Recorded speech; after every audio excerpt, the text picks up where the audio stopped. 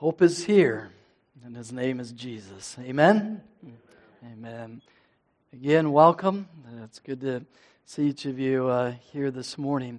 We're going to be partaking in communion and the Lord's Supper together a little bit later in during the message time this morning. So if you've joined us online today, and if you would like to do that with us, feel free to go and grab maybe some crackers or some bread and some juice there so you can partake in communion with us right there in your home. If you would turn in your Bibles with me to Matthew chapter 21. Matthew 21, we're going to read together verses 1 through 11. 1 through 11, or on your phone or your tablet, whatever you have to read that together this morning. Matthew chapter 21, verses 1 through 11. I'm going to be reading out of the New Living Translation this morning. Please stand with me for the reading of God's Word as we read this. This is one of the Gospel's readings for the triumphal entry for Palm Sunday. It's found in all four, Matthew, Mark, Luke, and John, all four Gospels. This particular one in Matthew is the only one that mentions the donkey and a colt. All the other ones are just a single animal, a single donkey. So that's just if you've ever any Trivial Pursuit or you calling in for that answer, there you go. Matthew is the only writer that wrote about two there. All right, so Matthew 21, verses 1 through 11. As Jesus and the disciples approached Jerusalem, they came to the town of Bethphage on the Mount of Olives.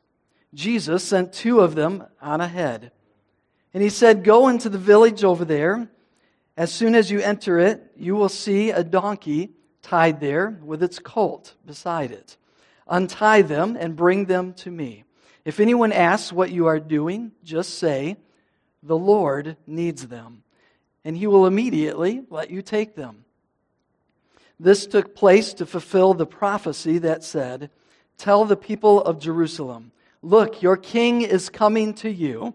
He is humble, riding on a donkey's colt."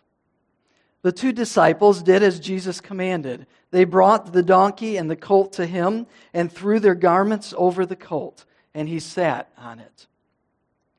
Most of the crowd spread their garments on the road ahead of him, and others cut branches from the trees and spread them on the road. Jesus was in the center of the procession, and the people all around him were shouting, "Praise God for the Son of David! Blessings on the one who comes in the name of the Lord! Praise God in highest heaven!" The entire city of Jerusalem was in an uproar as he entered. "Who is this?" they asked. And the crowds replied, "It's Jesus, the prophet from Nazareth in Galilee." You may be seated. Who is this? What a great question the crowds asked. Who is this? We could talk about and I could give you a lot of answers to that question this morning. I'm going to give you three of them today as we walk together through this passage. Who is this? In 1973, how many of you were, maybe I shouldn't even ask that, but I was going to say, how many of you were even born then? There's some people that weren't even born in 1973, but yeah, some of us were born. 1973, I was barely in elementary school at that time, I'll tell you that. But in 73, in Cadillac, Michigan, where I grew up, there was that year, the Cadillac Vikings football team finished undefeated. I don't know if any of you knew that, that even paid attention to high school football back then. But they had a perfect record of 9-0. I don't remember it at all. I was too young to remember. But I remember that when the next season in 1974 started, they were anticipating another great season. I mean, they had just come off of being undefeated the year before. Well, what happened, though, is that they lost their first 2 games, the Cadillac Vikings. They thought, what is going on? I mean, this team, they had a lot of the same players that played the year before. They're very talented, but something had happened. And so the coach for the Cadillac Vikings told the assistant coach, who, by the way, the assistant coach's name was Jim Neff. I had him as a teacher in high school much later on, but so I know Jim Neff. Jim Neff actually was asked to do something to get the team going, get this team excited about winning again. So he thought, what can I do to get them excited about football, excited about winning again? And so what he did is he started playing rock music before they would go into their practices, before they would go into their games. And he found one particular rising rock group at that time, and started playing some of their music to get the players excited.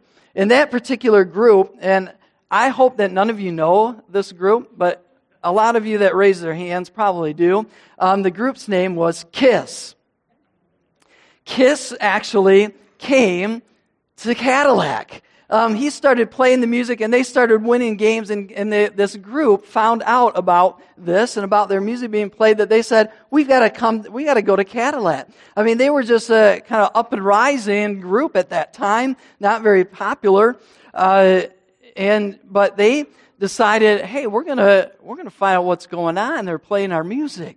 And so in 1974, the team started winning games.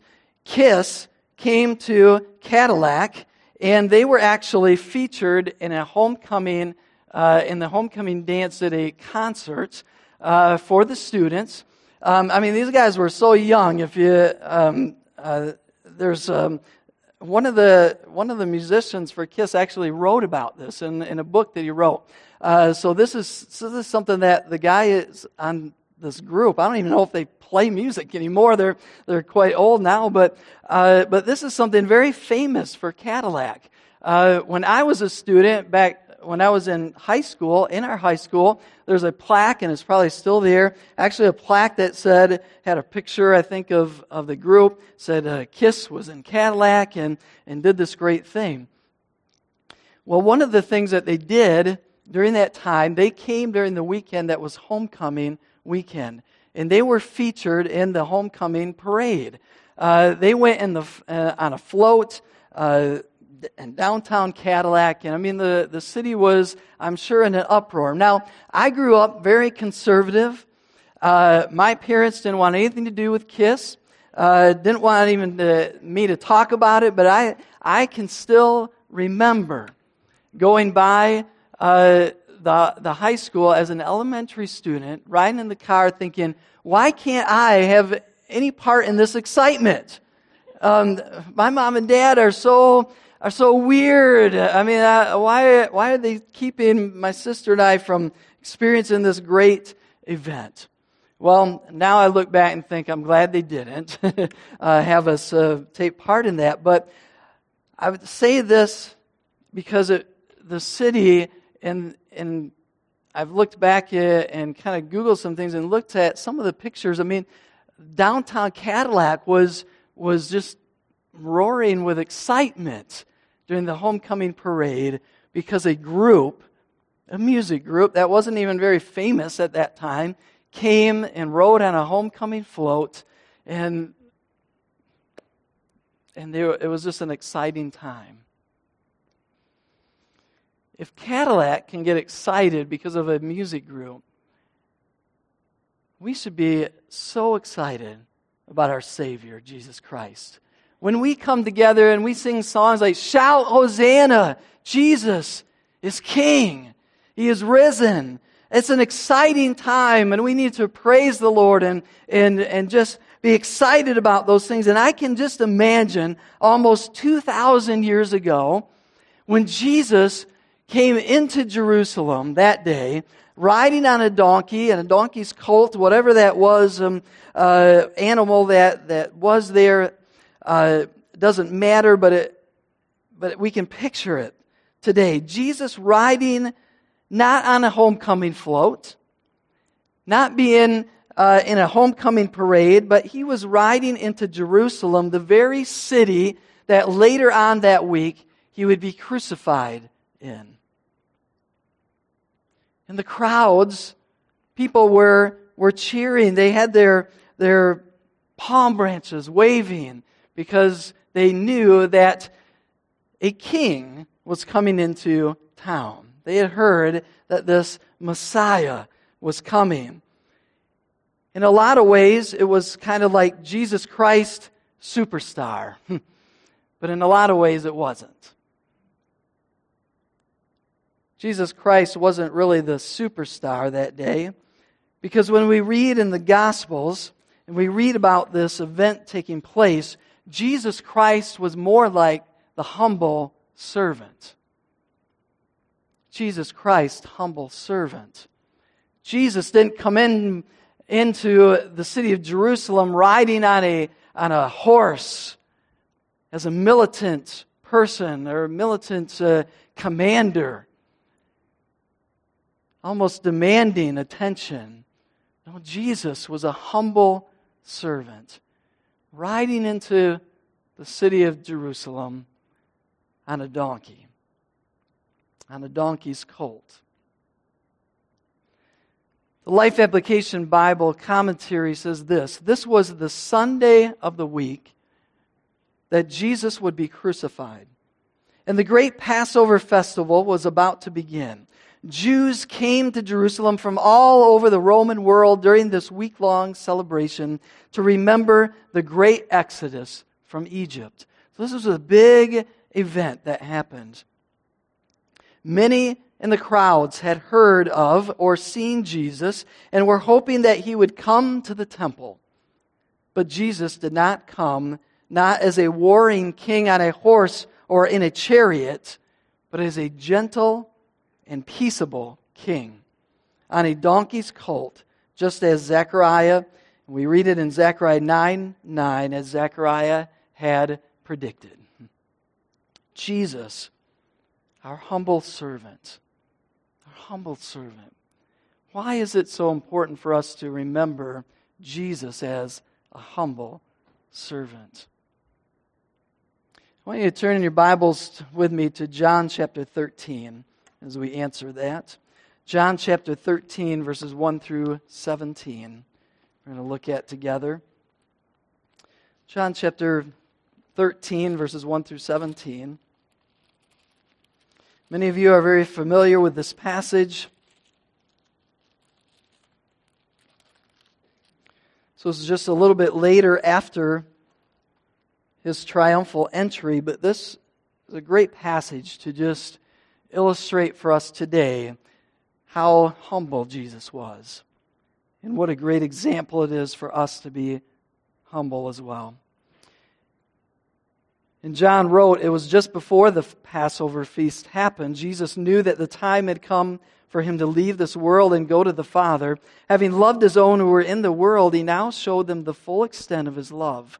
The evening meal was served there, and the devil had already prompted Judas Iscariot, son of Simon, to betray Jesus. Jesus knew that the Father had put all things under his power, and that he had come from God and was returning to God.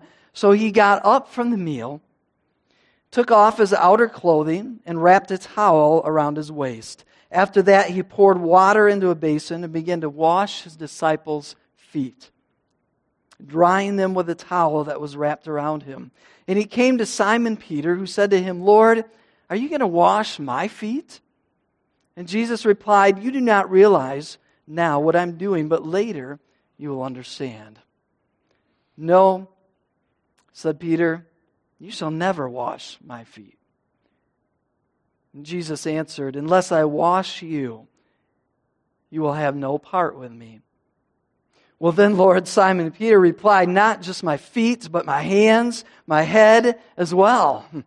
Jesus answered, "A person who has had a bath needs only to wash his feet, His whole body is clean, and you are clean, though not every one of you. For he knew who was going to betray him, and that was why he said not every one was clean.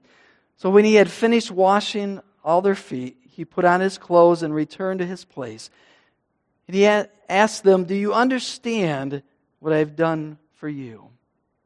You call me teacher and Lord, and rightly so, for that is what I am. But now that I, your teacher and your Lord, have washed your feet, you also should wash one another's feet. I have set you an example that you should do as I have done for you. I tell you the truth, no servant is greater than his master, nor is a messenger greater than the one who sent him. Now that you know these things, you will be blessed if you do them." Jesus said there, "I have set you an example that you should do as I have done for you." We're not going to have a foot washing ceremony today. I know some churches practice that, some of them on a regular basis, but I want us just to think about that, to imagine that this morning. Jesus washing the disciples' feet, getting a towel, taking on the form of a servant, actually performing the servant's role there for those disciples, washing their feet. He did that out of humility, being a humble servant. That's our Jesus. Think about Matthew 11, chapter 11, verses 28 through 30 with me. Jesus said, "Come to me, all you who are weary and burdened, and I will give you rest." And he said, "Take my yoke upon me and learn from me, for I am gentle and" what? "Humble in heart. And you will find rest for your souls. For my yoke is easy and my burden is light." I like how the Message translation translates that for us. It says, "Are you tired? Are you worn out? Are you burned out on religion? Come to me. Get away with me and you'll recover your life. I'll show you how to take a real rest. Walk with me and work with me. Watch how I do it. Learn the unforced rhythms of grace. I won't lay anything heavy or ill-fitting on you. Keep company with me and you'll learn to live freely and lightly." One of the newer translations, the Passion Translation, translates it like this: "Are you weary, carrying a heavy burden? Then come to me. I will refresh your life, for I am your oasis. Simply join your life with mine. Learn my ways and you'll discover that I'm gentle, humble, easy to please. You will find refreshment and rest in me. For all that I require of you will be pleasant and easy to bear." Jesus, our humble servant, set the example for us, wants us to come, join Him, be with Him, find rest in Him today.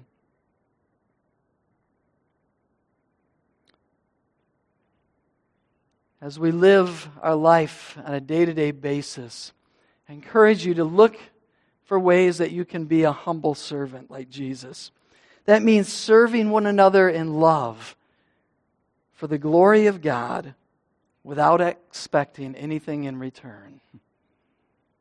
That's hard to do sometimes. Serve that cup of water. Serve a meal without expecting to get anything in return. Give a compliment. Whatever it is that you sense that God wants you to do throughout this week, do that without expecting anything in return, being a humble servant like Jesus. I also see in the Gospels that Jesus Christ was a willing sacrifice. He was our willing sacrifice. Now, if you knew, and if I knew that I was going to go through a torturous, horrific death in just a few days, I don't know if I'd decide to go riding into town into the town that I was going to be crucified in. I mean, I think I would find some other things and some other ways to spend my last few days on earth. But Jesus knew He was going to be the Lamb of God, the living sacrifice for our sins. Jesus knew it wasn't about His comfort. It wasn't about just living it up before He died. He continued to follow the will of the Father and to fulfill His purposes for coming to this world the entire time He was here on this earth. Jesus became the atoning sacrifice for our sins. He was willing to suffer and die for each one of us. In 1 John chapter 2, verse 2, it says, He, meaning Jesus, He is the atoning sacrifice for our sins. And not only for ours, but also for the sins of the whole world. The King James Version says it like this: He is the propitiation. That's a big word, isn't it? Propitiation for our sins, meaning He is the substitute. He took our place for that sacrifice. I'm thankful today that He was willing to do that. That He was a humble servant, but He was also the willing sacrifice for us. In Hebrews chapter 7, verses 24 through 27, we read there, it says, Jesus lives forever. He has a permanent priesthood, because we know the end, don't we? It's what we're going to be celebrating next week in a greater way, the resurrection of Jesus. But Jesus lives forever. He has a permanent priesthood now in heaven. Therefore, He is able to save completely those who come to God through Him, because He always lives to intercede for them. Such a high priest meets our needs, one who is holy, blameless, pure, set apart from sinners, exalted above the heavens. Unlike the other high priests, He does not need to offer sacrifices day after day, first for His own sins and then for the sins of the people. He already sacrificed for their sins once for all when He offered Himself, the living sacrifice. So thankful that today that Jesus, it boggles my mind, but Jesus is somehow interceding for us to the Father on our behalf, because He already paved the way. He already laid His life down on that cross. His blood was shed for the forgiveness of our sins, so that we could be cleansed from all unrighteousness, and so that we could experience eternal life in Him. 1 Peter chapter 1, verses 18 through 20 says, For you know that it was not with perishable things, such as silver or gold, that you were redeemed from the empty way of life handed down to you from your forefathers, but it was with the precious blood of Christ. The precious blood of Christ, a lamb without blemish or defect. He was chosen before the creation of the world, but was revealed in these last times for your sake. And one more passage, Hebrews chapter 9, verses 11 through 14. When Christ came as high priest of the good things that are already here, He went through the greater and more perfect tabernacle that is not man-made. That is to say, it's not part of this creation. He did not enter by means of blood and of goats and calves, but He entered the most holy place once and for all by His own blood, having obtained eternal redemption. The blood of goats and of bulls and of the ashes of the heifer sprinkled on those who are ceremonially unclean sanctified them so that they are outwardly clean.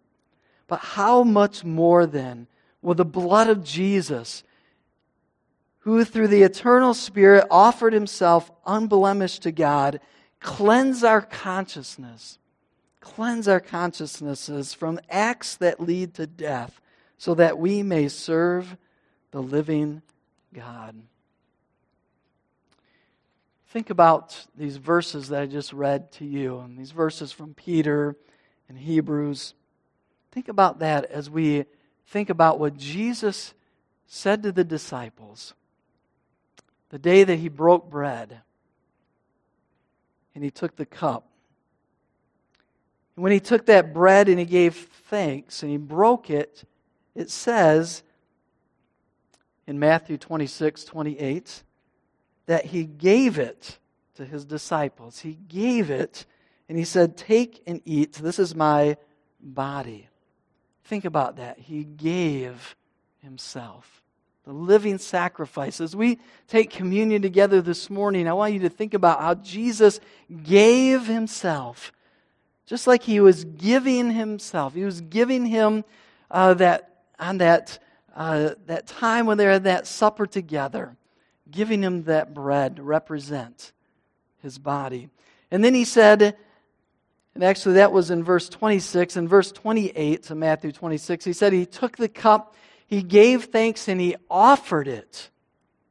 He offered the cup to them, saying, "This is my blood of the covenant, which is poured out for many for the forgiveness of sins." This is important for us to remember, this giving and offering of this communion, because both of those words in this passage in Matthew, gave and offered, come from the same Greek word, didome. Didome. And it means to give something to someone, to bestow a gift, to supply or to finish the necessary things, to give over to one's care, or to entrust or commit something to be administered, or to give or commit to someone something to be religiously observed. So that day when Jesus was having supper with the disciples, and even as we celebrate and do this together and commemorate and remember what Jesus did on that day, it is time for us to remember that it is all about Jesus giving and offering, committing these things to us, so that we can also go away from here this morning giving and offering Jesus to others.